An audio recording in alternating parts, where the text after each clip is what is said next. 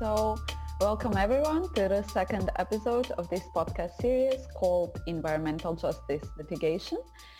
This podcast series is a part of the student project at the University of Oslo. My name is Svalina and my co-host is Konrad Sandvik. Konrad, who are we speaking today? Well, today we are interviewing Christina Voigt. She's a professor of environmental law here at the University of Oslo. And I'm really looking forward to learning more about the relevant laws of the case at hand, and also to learn more about the actual judgment of the Supreme Court on this matter. So if you don't have anything to add, I think we'll just cut right to the interview. Let's go. So today we are joined by an expert in international law, Dr. Christina Voigt, professor at the University of Oslo, Department of Public and International Law. So thank you so much for being with us here today, Christina. It's a pleasure being here. Thank you. And first off, can you just give us a brief explanation what the Norwegian climate lawsuit was from your perspective and how it unfolded in the Norwegian court system? Sure. I mean, the lawsuit concerned a number of petroleum exploration licenses that were provided by the government in 2010, I believe.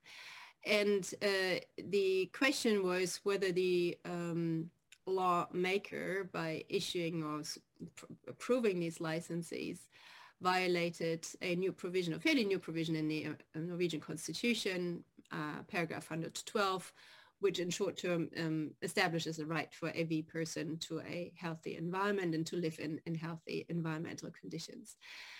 The claimants tried this case in several instances in the Norwegian court system, and they did not win through all the instances. It went all the way to the Norwegian Supreme Court, and the Norwegian Supreme Court established that these licenses did not violate this particular constitutional provision.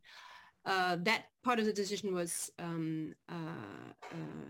there was no dissents, but a second part concerned whether the government had violated certain procedural provisions, and here the court was divided, where some of the judges, three judges, actually found that the government would or should have had an environmental impact assessment to a larger degree, taking into account the impacts of climate change before issuing the licenses. All in all, the judgment was unfortunate, but it was not surprising. It was something that, given the Norwegian legal history and nature, was expected. I would have been very surprised if it had been differently. It would have been welcome, but it wasn't such a big surprise that it was what it was in the end. Can you tell us a little bit about the current Norwegian climate targets and what legal measures Norway has adopted to achieve those targets? How can we connect those targets with the obligation in the Article 112 of the Constitution? Well, Norway has its own Climate Protection Act, its climate law, where it sets out its obligation, which currently I believe stands still at 50% in 2030 and aiming at climate neutrality in 2050. But it of course is highly influenced by the European decision-making, and the new European Green Deal now has raised its ambition to 25%, and Norway is following suit in this regard. The main measure to implement this target is, of course, the emission trading scheme, the European emissions trading scheme, under which Norway participates. There is a number of different sectors and industries that are covered by the emissions trading scheme, and the scheme sets a cap for emissions. And if companies do not comply with that cap, they can actually either buy additional allowances or have to pay a fine. That's the central regulatory measure, but around it, it's a whole host of other measures, especially for those sectors that are not captured by the emissions trading scheme that applies to transport, that applies to agriculture, for example, buildings and so forth, where we have a whole range of different sector-specific regulations. In addition, there's a CO2 tax on some industries, which complements the European emissions trading scheme. But it's very difficult to explain this all in a very brief or short time. But what I'm trying to say is that the climate goals are supported by many different regulatory instruments. Thank you. And going back to the lawsuit, the case here was the dispute was about some oil licenses in a new section of the Barents Sea, and I was wondering if you can give us some information of how they open a new field for oil drilling. What kind of considerations does the government have to take when they decide whether a new area should be licensed for oil drilling? That's not exactly my area of expertise. I could give you a very general overview, but I'm sure there are others who could go into the details of the Petroleum Act that sets out the requirements. The only thing is, what wasn't obeyed by the government was an in-depth environmental impact assessment that actually does take into account the effects on climate change, the global effects on climate change, by new exploration activities. And that's something that the Supreme Court came back to.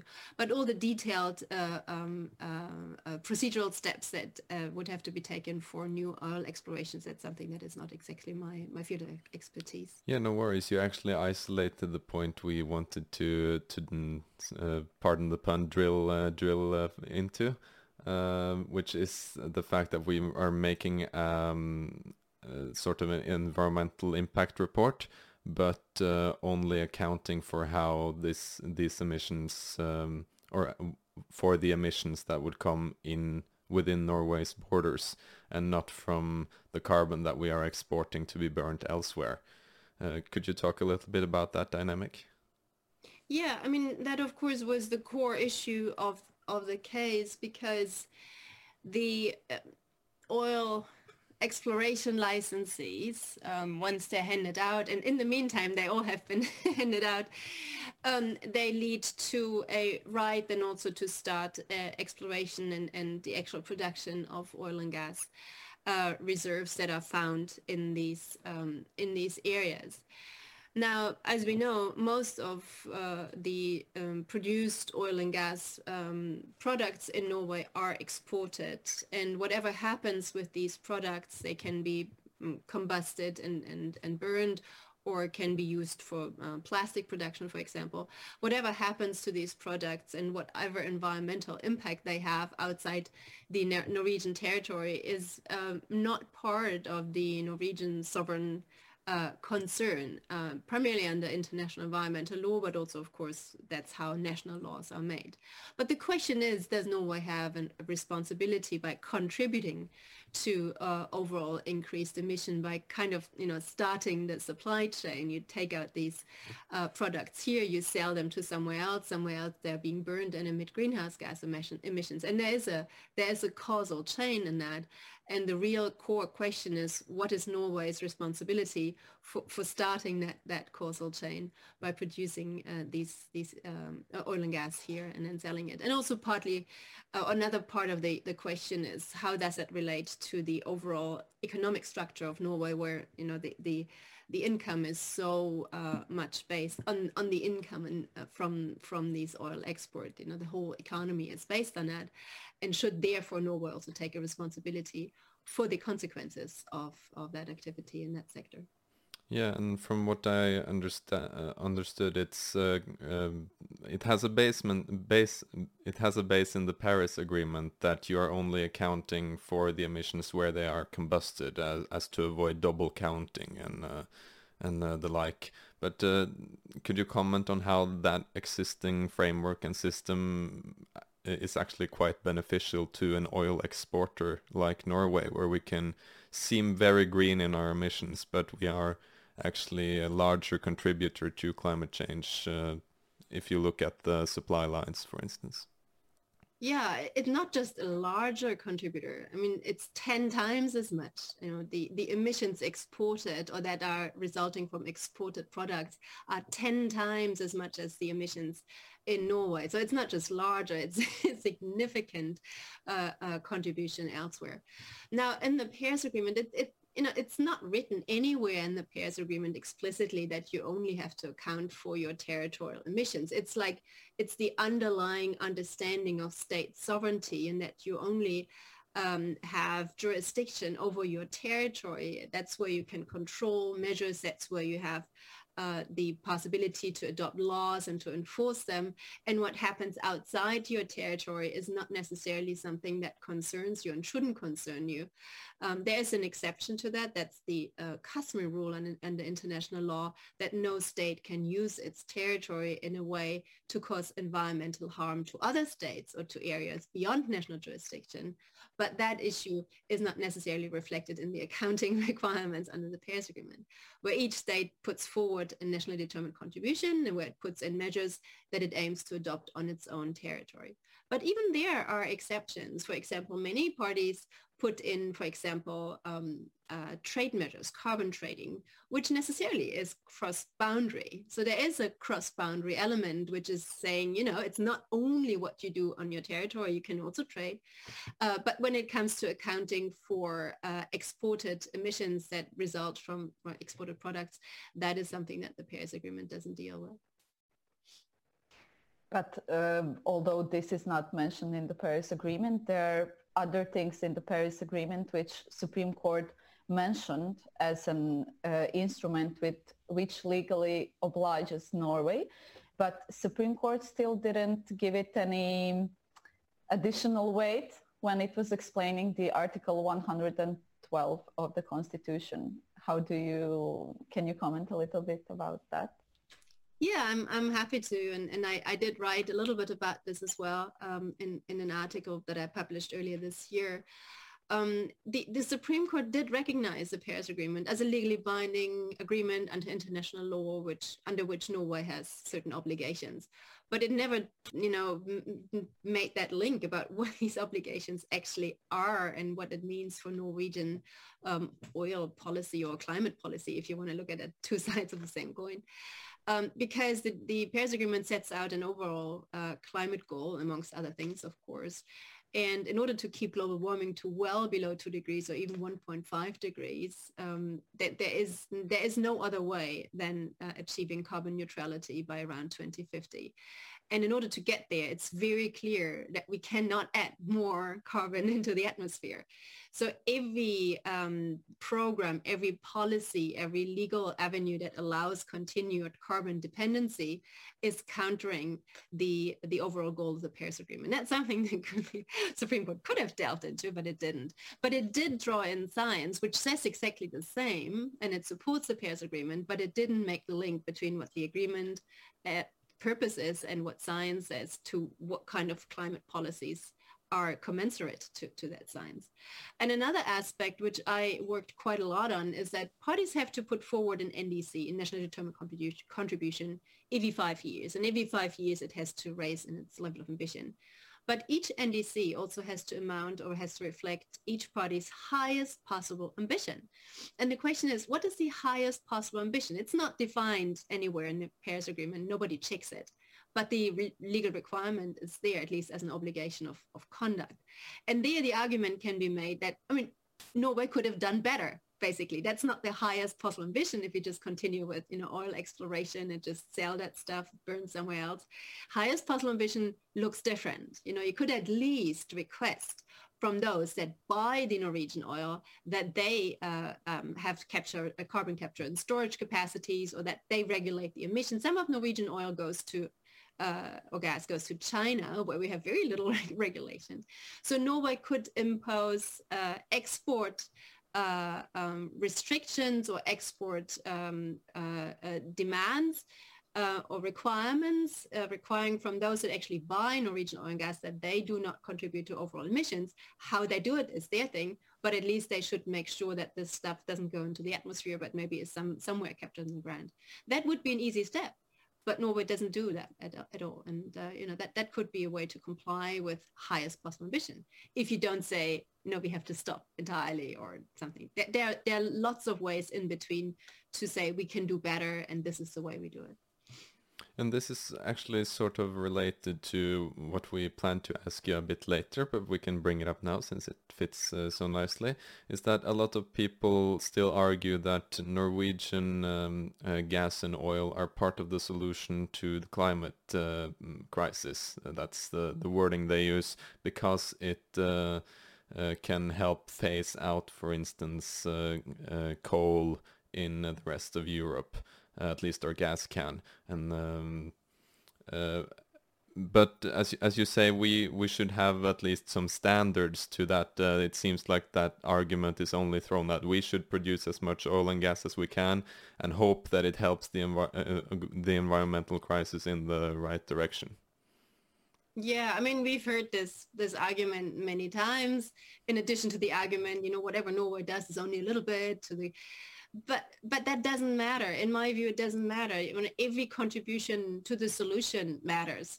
And Norway can do better, especially, not relying on that sector entirely for its economic growth. But I think that argument that Norway replaces coal in Europe, it is not substantiated. It is not supported. We had some reports by the oil industry that said exactly that, but you have to wonder, how objective they are. But there is also a lot of scientific input and consensus that this is actually not the case, because the decarbonization in Europe is going so fast these days, especially with the Fit for 55 package, that it does not depend on Norwegian oil and gas imports. It's just phasing out coal as we speak and switching to renewables. And there's no switching from the Norwegian oil and gas in that Fit for 55 package. So I think Norway is just lagging behind by delaying that shift to renewables by still supplying oil and gas into that market. It's a bit of a self-serving hypothesis as well, I guess, that we want to keep going with oil, but and therefore we want to justify it by some measure, I guess. And we'll get back to this as well, but since we were talking about the Article 112 and combustion of the oil abroad, I was wondering if you had any input on the Supreme Court's decision that we should, in a way, care about how emissions from oil combusted abroad changes the climate, but only so far as that climate change impacts Norway. And if you could also speak to some of that dynamic, what that means, and how it maybe differs from the city and appellate court, if you have that. Yeah, I mean, this is actually, and again, I wrote about this a little bit. I picked it up in my article. This is actually a very interesting part of the judgment, and it's slightly unexplored, but it opens, widely an interesting door for future climate litigation, because if the Supreme Court said, well, actually these contributions to overall climate change could be harmful, and Norway could be liable for that if it causes climate damages in Norway. Now, of course, it's not that particular emission, but it's the general contribution to the problem. But by the time climate change becomes tangible here in Norway, and that seems to be just around the corner, given that the heat waves and floods and everything that we had in other parts of Europe this summer, Norway is a little bit protected because of its geographical location, but it's going to come, and it's going to hit Norway as well as it's right now hitting other countries. And by that time, where climate change impacts Norway and Norwegian territory and leads to climate damages, then the question is, isn't that also part caused and contributed by Norway? And this is exactly what the judgment says. It only said right now that's not the case. It's not really clear, but in my view, it's just a matter of time. It's not a matter of whether and not, it's a matter of when. And by then, that door was opened by the Supreme Court for further climate litigation. Yes, and in connection with that, we saw that one of the arguments used by the plaintiffs was that fossil resources that may be exploited globally in order to comply with the Paris Agreement have already been found, and that there is no room for petroleum produced under this licensing decision. How do you perceive this argument? I mean, this is what science tells us. It's what the plaintiff said, a couple of years ago, but that's what we've heard only this year from the International Energy Agency's Director General, from the United Nations Director General, Antonio Guterres himself. They all keep on saying the consistent message that the oil that the atmosphere can store has been burned already. We have no capacity to burn more, because what is in the pipeline up to in the atmosphere, there's an inertia that will continue the concentrations in the atmosphere for many, many years to come. So we already have contributed to climate change that will come in the future. But every single ton we're adding now is just raising the increasing concentration and raising the future temperature increases. And science and the highest political level is absolutely clear, saying there's no way of adding more. And yet we do. Norway does. Many others do. So yes. that argument is very central, but it is very disappointing that it doesn't yet find more political will and support to follow it through. Yes, when you mentioned it, that I wanted to ask you to comment briefly on the IPCC current work on the 6th assessment report and the recently published findings of the Working Group 1, since we also saw that Supreme Court recognized the seriousness of the climate change crisis by referring to the IPCC's findings, but still did not draw a link between those findings and the possible consequences which that can have on the interpretation of the Article 112. Yeah, exactly. No, I completely agree with that. It was interesting to see the Supreme Court actually going into these reports by the IPCC, and that was good.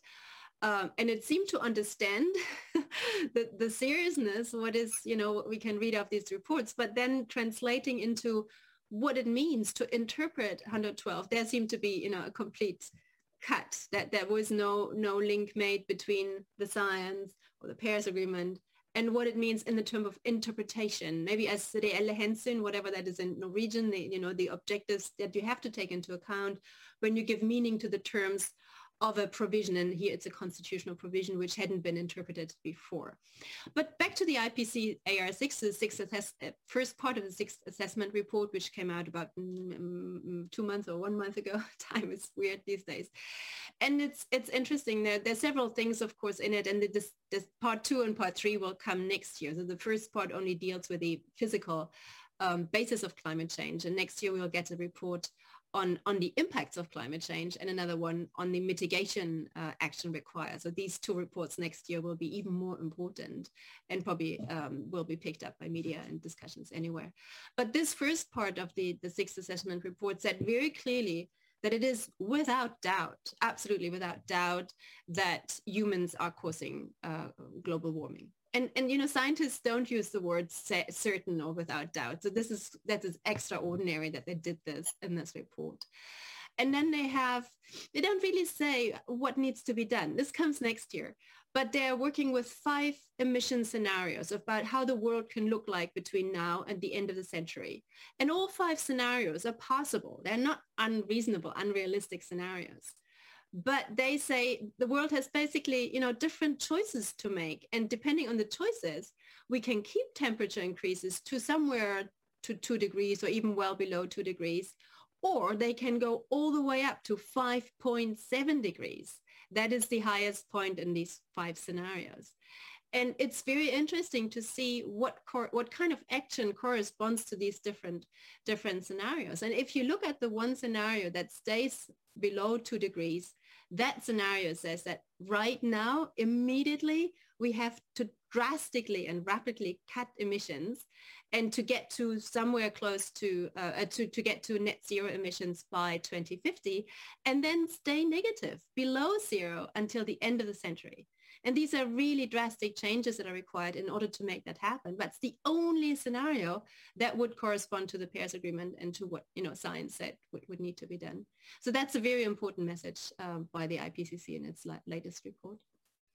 So how, maybe a difficult question, but how would a better ruling look from the Supreme Court? What could be decided in the courts with respect to these specific oil licenses and Section 112?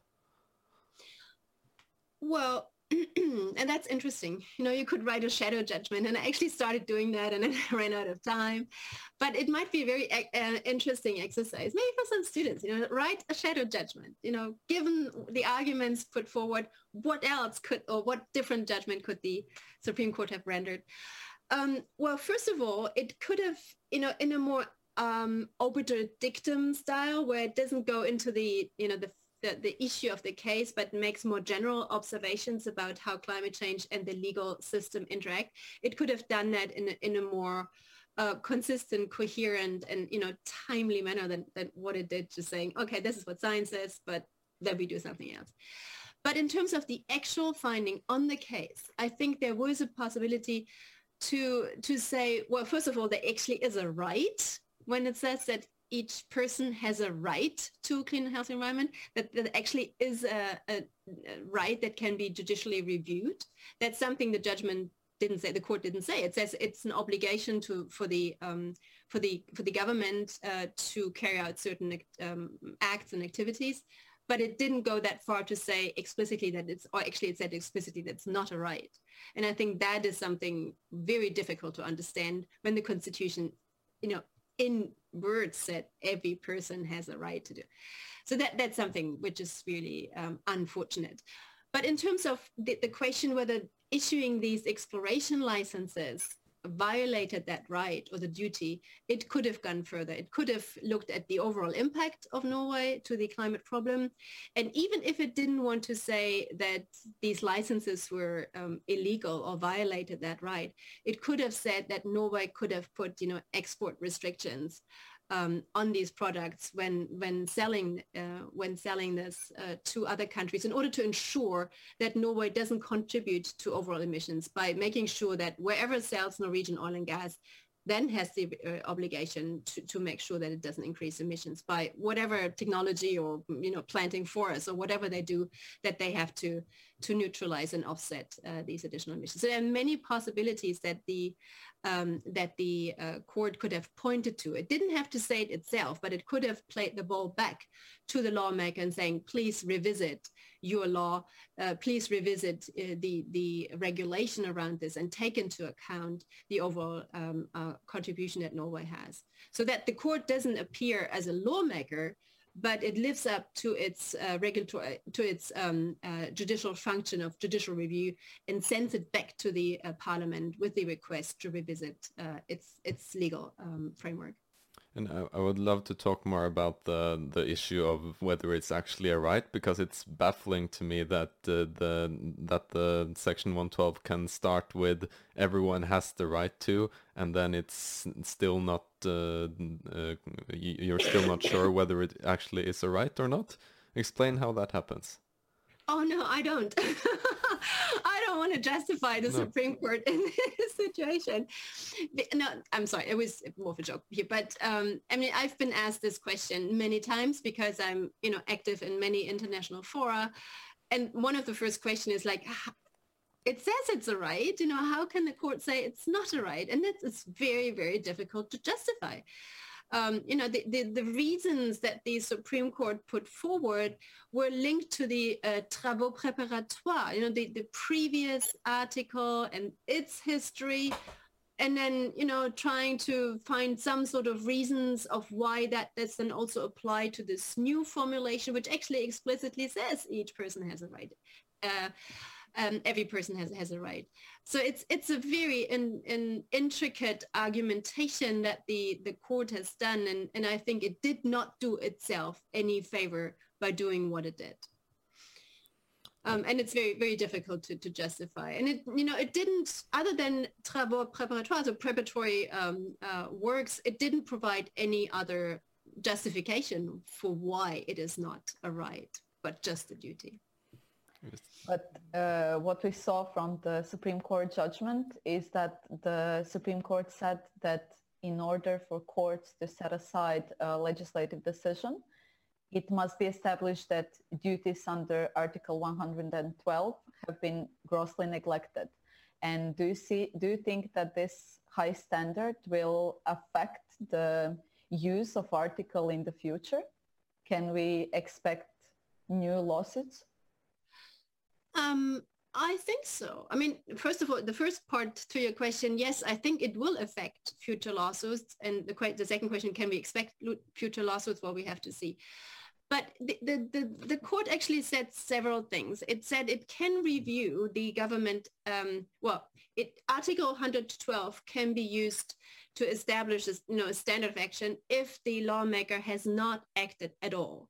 If the parliament, for example, had not had any, adopted any climate law or regulation at all, then article would come in and 112 come in and fill that gap. And here the question is, has the lawmaker actually acted on exported emissions? Because to my knowledge, there is no regulation, no law at all that deals with the exported emissions, so the emissions from the export of oil and gas products. So you could actually make the argument that this is an area where the lawmaker has not acted and where 112 would come in and fill that gap, because, the lawmaker has not acted. And then the second aspect is Article 112 can be the basis for judicial review if the parliament has grossly neglected its duties under Article 112, third part to enact effective measures. And here, that grossly neglected element or requirement is not explained, where that threshold lies, where is the neglect, when does the neglect become a gross neglect? That is not clear, and that may be the issue of future law, future cases, to define more clearly what is the threshold of gross neglect. What does the parliament have to do in order to grossly neglect something? And it's probably never fulfilled.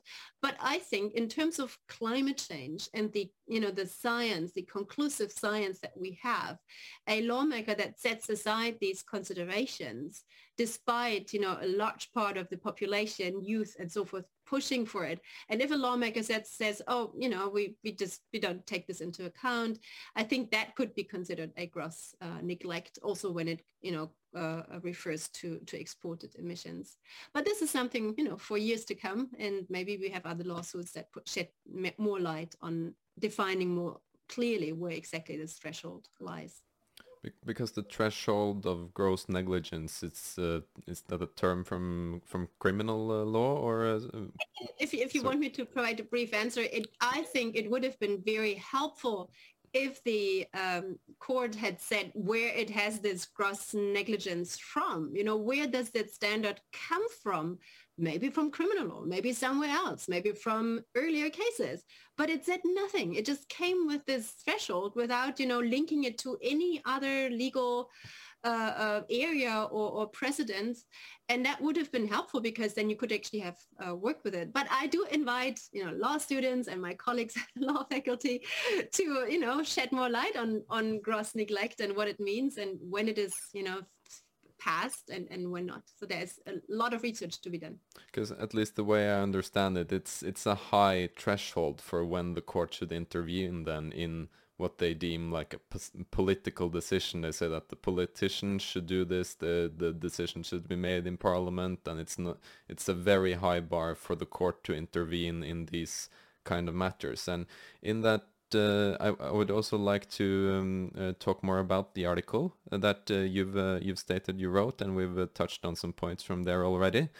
And I would like to quote some of it here, that you say that opponents of the case had argued that asking the Supreme Court to rule on the legality of petroleum licenses is trespassing the realm of politics.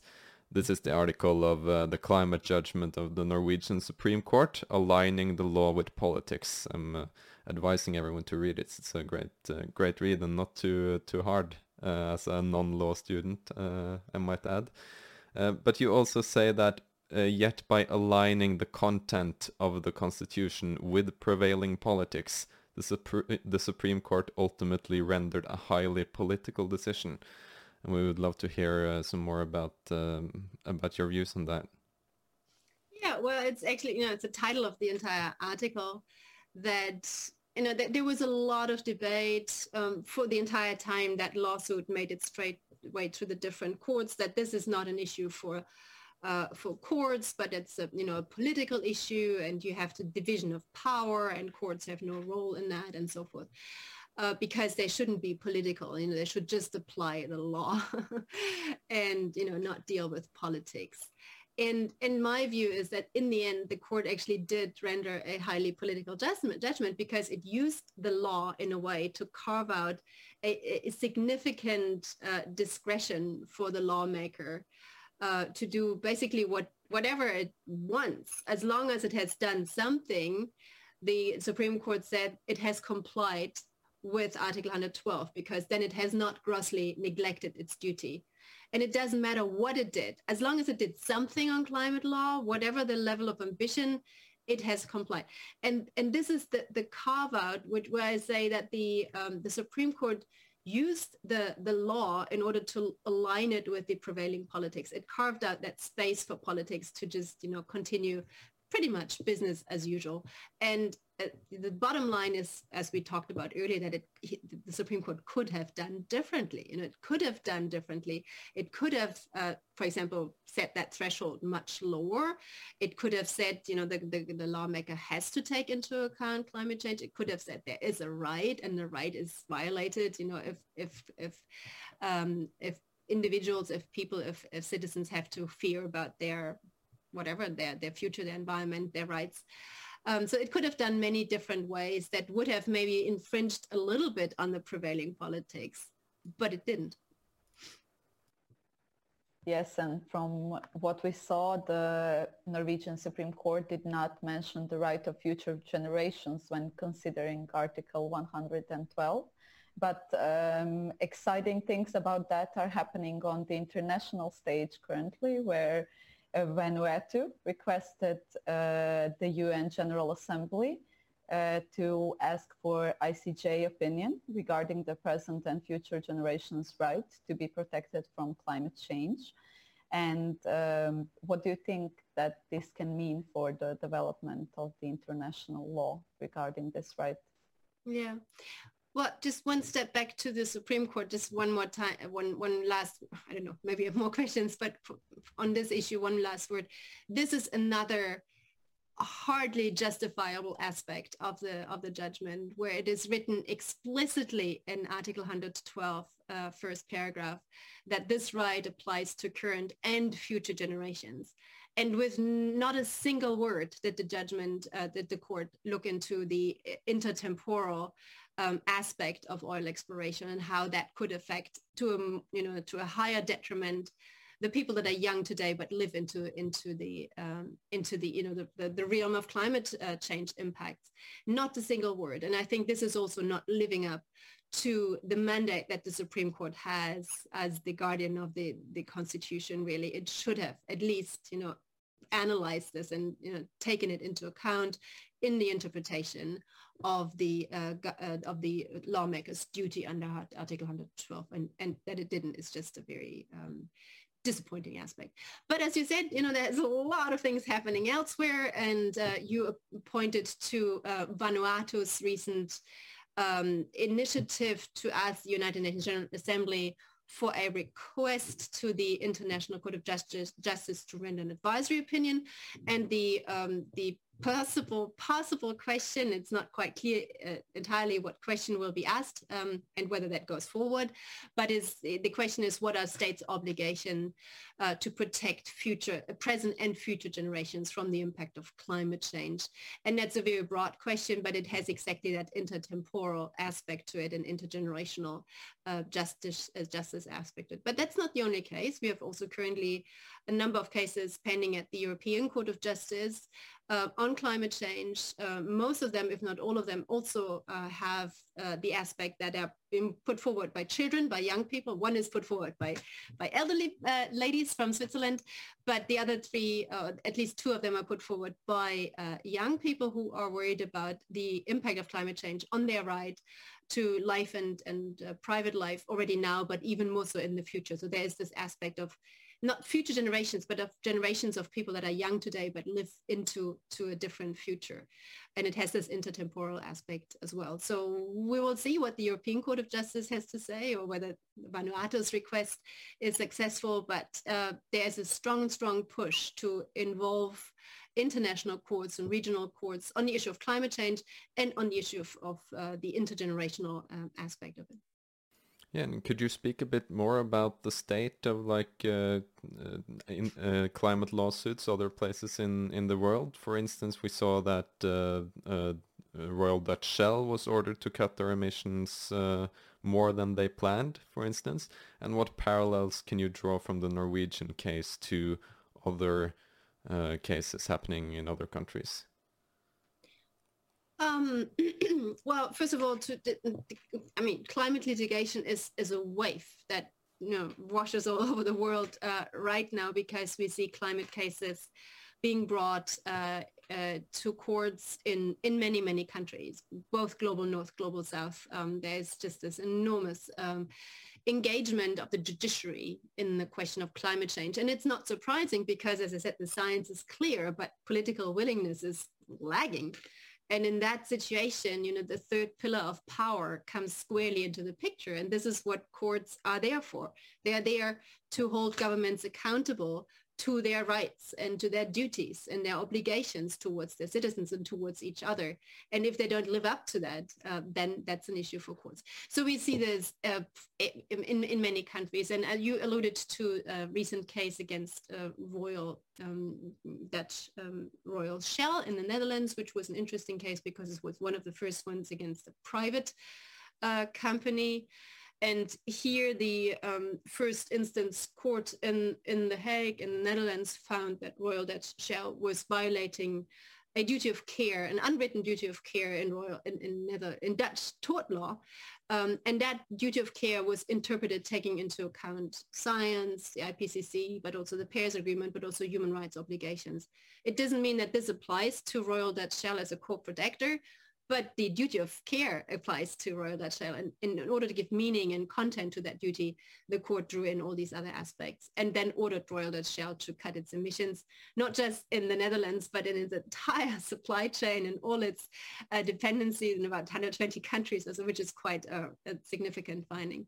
But this is just one example. Another one is the German Federal Constitutional Court rendered a judgment earlier this year on the violation of liberty rights of young people today, which will grow into a future where the freedoms that we have these days and take for granted, like, buying t-shirts everywhere, buying stuff and traveling everywhere, these freedoms will be drastically constrained in the future. If we mean climate change action seriously, these young people today, when they grow older, they will not have the same freedoms.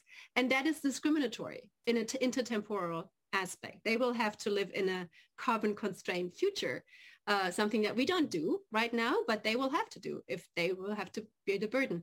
And the court said this is discriminating and is violating their rights, and at least the burden should be allocated equally from now on until 2050.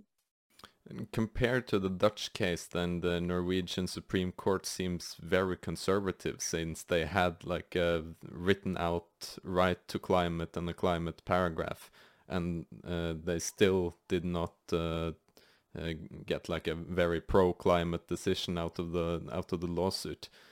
Does that mean that the Norwegian judiciary is quite conservative in comparison to the Dutch? Or do we have perhaps like a soft spot for oil, being an oil nation? Well, I won't comment on whether the Norwegian Supreme Court judges have a soft spot for oil. This is something I will not, perhaps the Norwegian people in general. I think that's.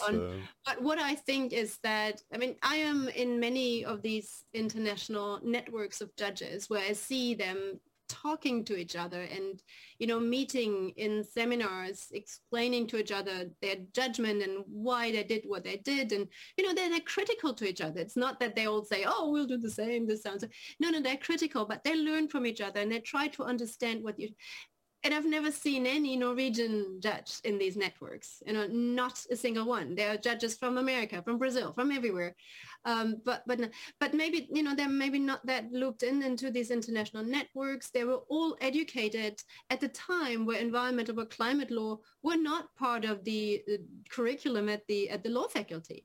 I teach this now. So every young law student has to at least take environmental law. And if they want to, they can also have courses in climate law. That wasn't the case when the current Supreme Court judges were, going to law school. But maybe it's also the general culture here, legal culture in Norway, and the understanding of what the Supreme Court does. Maybe it doesn't really see itself as a guardian of the Constitution, and it has a more, reluctant approach to it. I mean, I'm trained in Germany, where we have a constitutional court. It's so ingrained in the legal culture that yes, there is a court that looks at whether the Constitution is complied with. But here it's a bit more of an organic situation. So there may be different reasons why it is rather conservative, but maybe it's a matter of time. It's a matter of generations. Maybe there are new people coming in that may look at the law differently and maybe with more open eyes and concerns about, what impacts actually the rights and duties of the state and the citizens respectively. It might be a question of getting more radical judges, perhaps, or more climate aware judges is sort of a summation of that.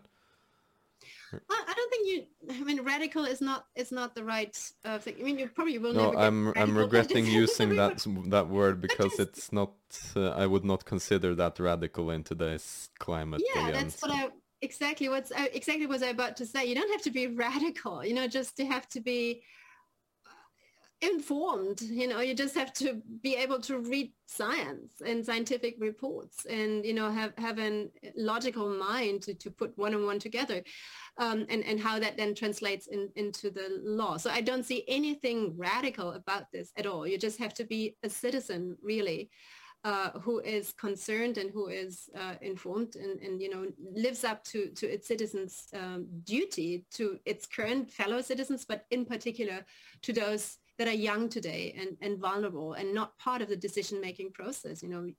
Children have no real say in political decisions other than, taking to the streets. And that's not, very effective either to a certain extent. But I think it's more of a growing awareness of, what is climate change? What are these challenges that we are facing? And how does that translate into the law? It's not just something outside the law that other people deal with. It is part and parcel of the legal profession as well, and I think that's something that probably will sink in soon enough.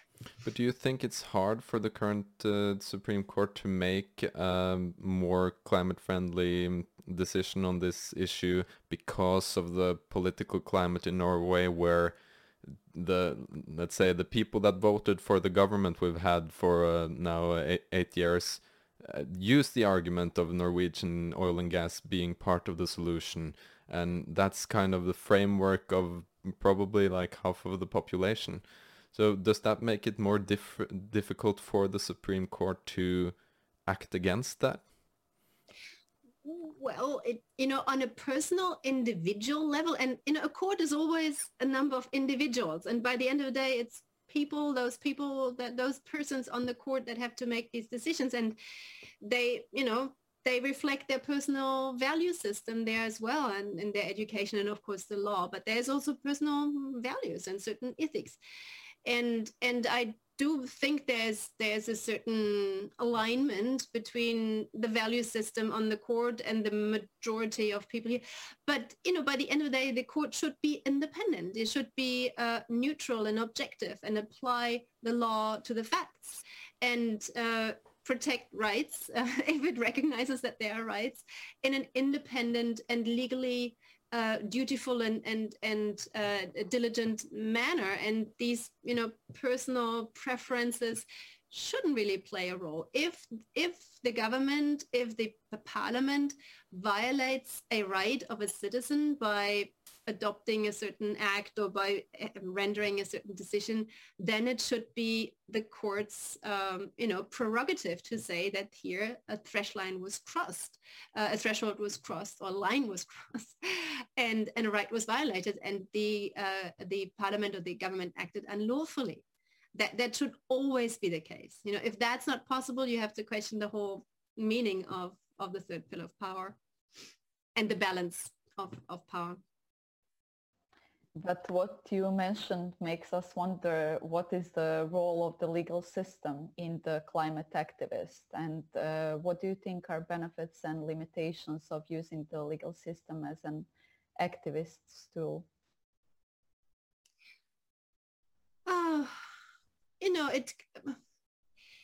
It's difficult to say in general terms. You may have to look at each case at the time. And there are, of course, benefits in terms of raising awareness, in terms of thinking about what does the law actually say about climate change? Are there obligations? Are there duties? Are there rights that need protected that could be violated by certain climate-friendly decisions or politics or laws? So that shedding the spotlight on a revision or interpretation or use of the legal system is very important, because I think we actually have entered the time of law. We had the time of science and politics, but this is that's all clear. But now it's about, how can we make this transition by the use of law, by legislation as well. But if legislation isn't enough, then also by litigation. But of course, there are downsides as well. I mean, you may lose a case like Norway, and then you're back to the start, back to zero, or you may actually contribute to legal developments by judgments that go in the wrong direction. You can, there are lots of challenges that come along with it. It could also be a perverse incentive for governments to take more ambitious action, because they say, oh no, we wait until we are told by a court, and that can be many years. So until then, we just, do business as usual. So there's also that downside of it, and probably many more. But it's as everything in life, it's a pro and con balance. And I don't think there's a absolute benefit or an absolute disadvantage, but it's a tool in the rule of law. If you're serious about applying the rule of law and the division of power, then courts and the judicial system has to play an equally important role as the lawmaker and the executive.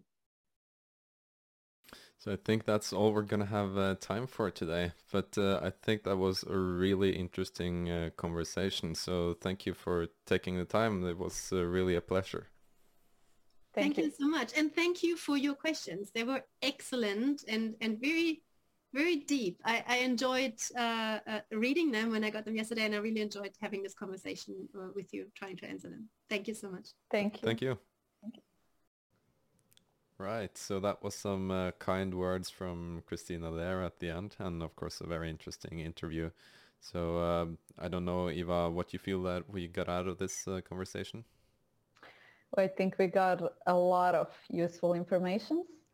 I would maybe mention, from my perspective, it was interesting to hear that the Professor Voigt thinks that Norwegian government could have done more when it comes to combustions abroad. They could have imposed export restrictions so that the countries which are getting Norwegian oil and gas do not contribute to global emissions, but also that Supreme Court could have said that Norwegian government should have done that, but they also missed that opportunity. And I think it's also interesting that the Professor Voigt said that this could open the door for future litigation when climate change hits Norway. So yes, we'll see. Will that happen? What do you think? I think it's also, you get the sense of haste when she talks about the inertia of climate emissions. Like there's already been released so much CO2 that that hasn't caused warming yet, but will cause it further in the future, and we're running out of time to make the big needed decisions on this area. So, but we have some disappointing realizations about the court's decision in this area, like the standards they set and how that might be a hindrance in the future. What kind of precedents there came from this case. But nevertheless, I think it was very interesting, and I'm looking forward to do more of these interviews. So thank you all for listening, and we hope to see you in the next episode.